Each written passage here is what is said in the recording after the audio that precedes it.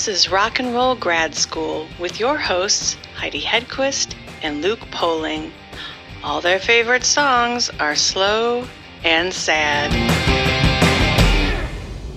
Lenny Bruce is not afraid. I know that much.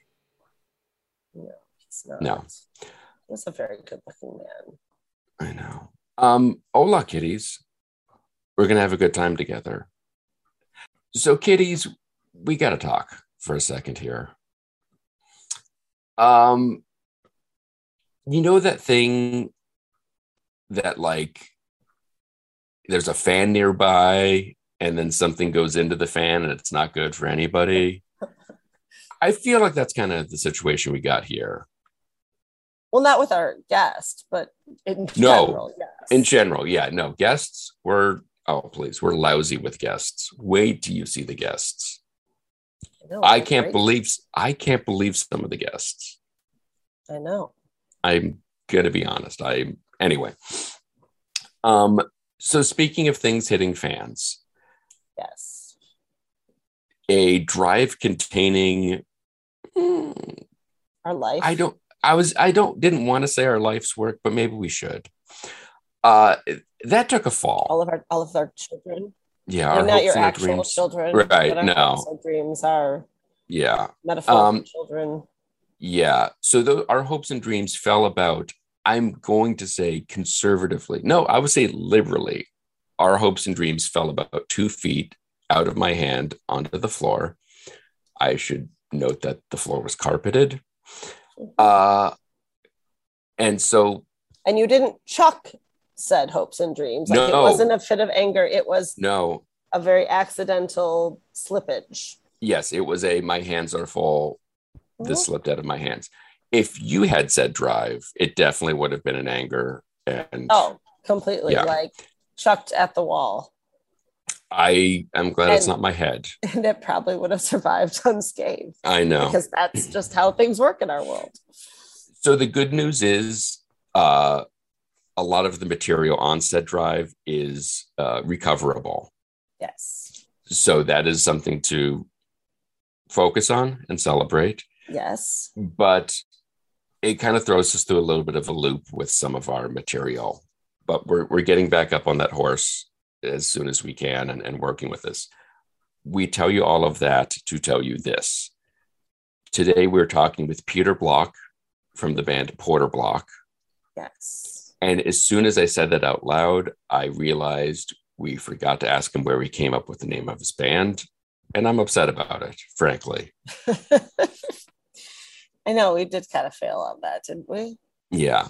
So Peter's band has a new record out. And I don't want to say too much because I feel like always when we go into the interviews and in the intro, we're giving away all the cool little fun facts about the show. I know. We need to get better about that on this show. Yeah. So Peter was great. And we have a nice long conversation with Peter. Yeah, Peter was super cool. That's not what you'll be hearing today, but we have that somewhere. Yes. But you'll be hearing an even better conversation. Exactly. And I see why you would feel that way. Yes. So while we were talking with Peter, I experienced a power outage. Mm-hmm. And so Heidi, you and Peter got to have a lovely conversation. We had a blast. You did. It was super interesting. And you talked about a whole bunch of things that I was just about to do what we always do and list them all. Don't do it. So this week, we're going to share with you this shortened conversation with Peter. Mm-hmm. And then next week, right back into it. And it's going to be an embarrassment of riches very, very soon. And based on everything we've just talked about, perhaps it's best to stay away from us because we drop things. There are storms, there are power outages, there's COVID. There's a whole lot of shit surrounding us. It really, no, this show, just join us on Zoom. Don't join us in person, I think is the message.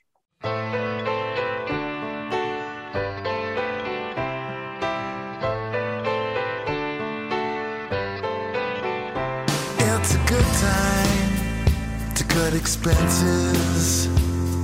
I'm beat and apprehensive, and loneliness wafting over me. I never thought I'd live inside a phone. A short supply slips away. Ever stop to think why you're alone? I don't wanna wait, I don't wanna wait. But he talks more than Van Dyke. Van Dyke, that's what I'm saying. You can wind him up, but he's just so he's pretty elegant. But anyway, amazing. And no one wants to hear our voice. We love our guests to just talk and tell us. Do you guys stories. have like a lightning round that you do, like where you fire? No, but I know you did that on your show. I was listening to your show earlier. Yeah, sometimes. Love your show. So yeah, the question, like, why do you do this? So it's very satisfying, and it's as I said, it's like like a game. Like if you can make it like a game in a way, and not put too much of yourself, of your self-worth into it, being an artist and putting yourself out there is a pretty, it's a tough thing to do. Yeah. You can be ridiculed, and that's what it's all about. So that's the satisfying thing. That's why. And then the one question that people always ask is like, what comes first, the music or the lyrics? Yeah, I hate that question. I never asked that question. But the thing is, sometimes it's true. Like Paul McCartney wrote the lyrics to All My Loving without the music. He was on a bus on the Helen Shapiro tour. I'm a Beatlemaniac now. 1963 or 62, and he wrote those lyrics. But mostly what you have is kind of, you have like a meter. You have some kind of syntax that is, it might not have semantic meaning, but you have something, and it comes together. And what was great about this whole episode is that like the idea of what's the song about became more important. So just writing a simple love song is great, but that one project I did, Gowanus Yacht Club. So I wrote 13 songs, each with a different songwriter. And it was funny, I tried to sort them out by subject matter. And of course, they were mostly love songs, which is the worst cliche for the singer-songwriter, is... Yet the best. So that he did with Brian Wilson. I still don't know what that's about, but it's about California and like the imagery that he puts in it, and a kind of that kind of Western sensibility, he puts so much behind. So when I say columnated ruins domino, and of course Mike Love would have hated that lyric because but it's so appropriate for that song, and he had to kind of convince him, I think, as I've read, but maybe next time he goes on your show, you'll ask him for him. He's like, did you have to actually convince Mike Love that those were great lyrics? Surf's Up, Or did you just sort of slide it in there and catch him off guard? Well, I just think he was like the outsider coming in to, but then Caleb came in and saved me on those, and we'd be like, that, you need a new bridge, man. That song, let me help you with that one. It's so good to have someone to bounce something off of. Right. It's collaborative. So COVID kind of stunted that. And I think that maybe there'll be a great renaissance of kind of new collaborations, so maybe we'll see like Nick Cave and Elton John get together and do a song, just because, like, why not? Right. Our value system is a little bit different. And so for me, I guess where this question started was, we're going to do this live because we really should. And as I said, no songwriter should ever say they've written a song and not be able to at least represent it in some way, shape, or form. So we need to represent this record. We'll get up there. I just hate the idea of playing one of those like keyboards. I like playing real pianos. I just like the wood and and I used a beautiful piano on this record. So I'm gonna have to get with like the Gary Newman Cars kind of look, or completely. It's modern Casio. You could pull out the guitar. Yeah, I'm old enough. So, and Caleb, you give him a kazoo and he will play it like a genius, like a Juilliard student. So yeah, maybe we'll do like I think we're in a frozen zone. Yeah, it is. It's freezing. It's not good. So sorry, that might be me. That's I'm I down blame in downtown New York here. I have a lot of federal office buildings. Oh yeah, let's blame them. I'm gonna blame, like everyone does. They blame the government. What are you gonna do? I'm totally with you. Well, I want to be conscious of your time, and it is freezing us, and I don't want to miss a word of what you're saying. And Luke did text; he lost his power, so we've lost him. Wow, but we're still the grid good. is down. Okay, yes, but it's like one of the songs from the record. Okay, yeah, totally. The supply chain is breaking down completely. Yes. See, I love all your lyrics. I think they're fantastic, and I love your cover art. I know that. Oh yeah, thank you. That's Mark Pollard, brilliant art director. Amazing.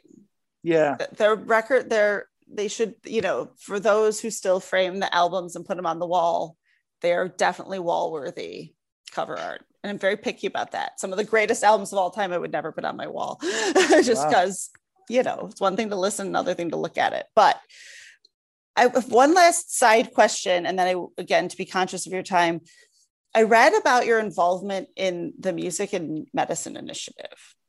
Mm-hmm. And I'm fascinated by that because I know so many people who are brilliant musicians, but also have this incredible talent for the sciences and medicine. Right. And music always loses. It's always the one that loses out. Well, and their parents are very happy that they made that decision. Well, look, what Music and Medicine is a sort of joint initiative between Cornell Weill, which is New York Hospital proper, and Juilliard. And that's how it sort of started. It's morphed into a bunch of other things, but there was an incredible crossover. If you take that Venn diagram, there are, there are also cultural and gender, there are many Asian women who are classically trained, who are also brilliant chemists and soon to be doctors.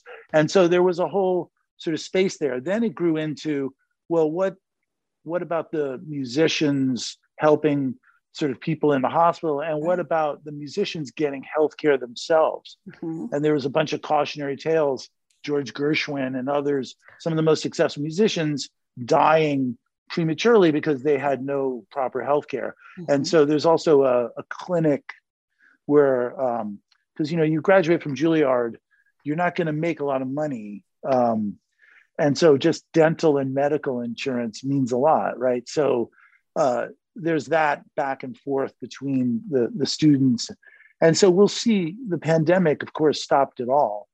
And we'll see how it goes from here because, music and medicine, I couldn't think of any two things that have a sort of a connection, a positive connection. Right.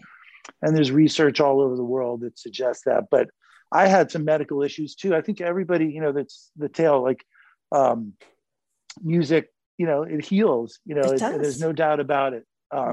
So that's part of it. And then part of it is also, you're right, the fact that the musicians also have, not me, I'm the one that can't really do the math, but there are those who can read and who can, the organic chemistry is like off the charts. And that's, so they become doctors, but they don't get the chance to sort of continue their cello or viola studies.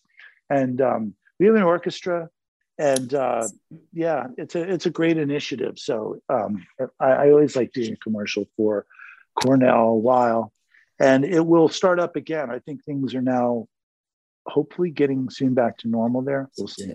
I think so.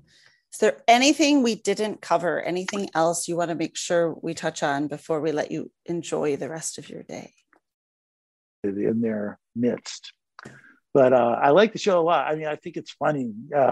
As I said, Van Dyke, I'm going to go back now to all of his old, because Louise interviewed him, and I remember him filibustering that one as well. It's awesome. We love it. And it's kind in California. You can't say no. No, but we don't even want to. Like when we envisioned the show, we wanted it to be as if we were all either at a cocktail party or sitting on a tour bus late at night.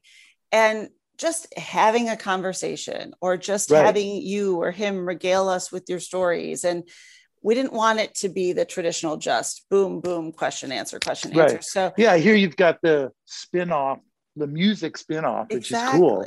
Exactly. And then but yeah, musicians, we share some good qualities and some not so good qualities.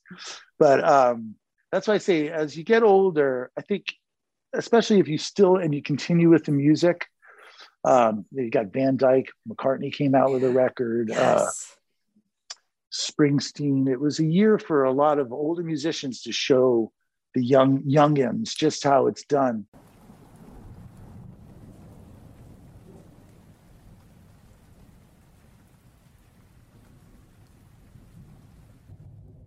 I am always walking on eggshells, trying to keep you away from myself, from the truth, which can hurt.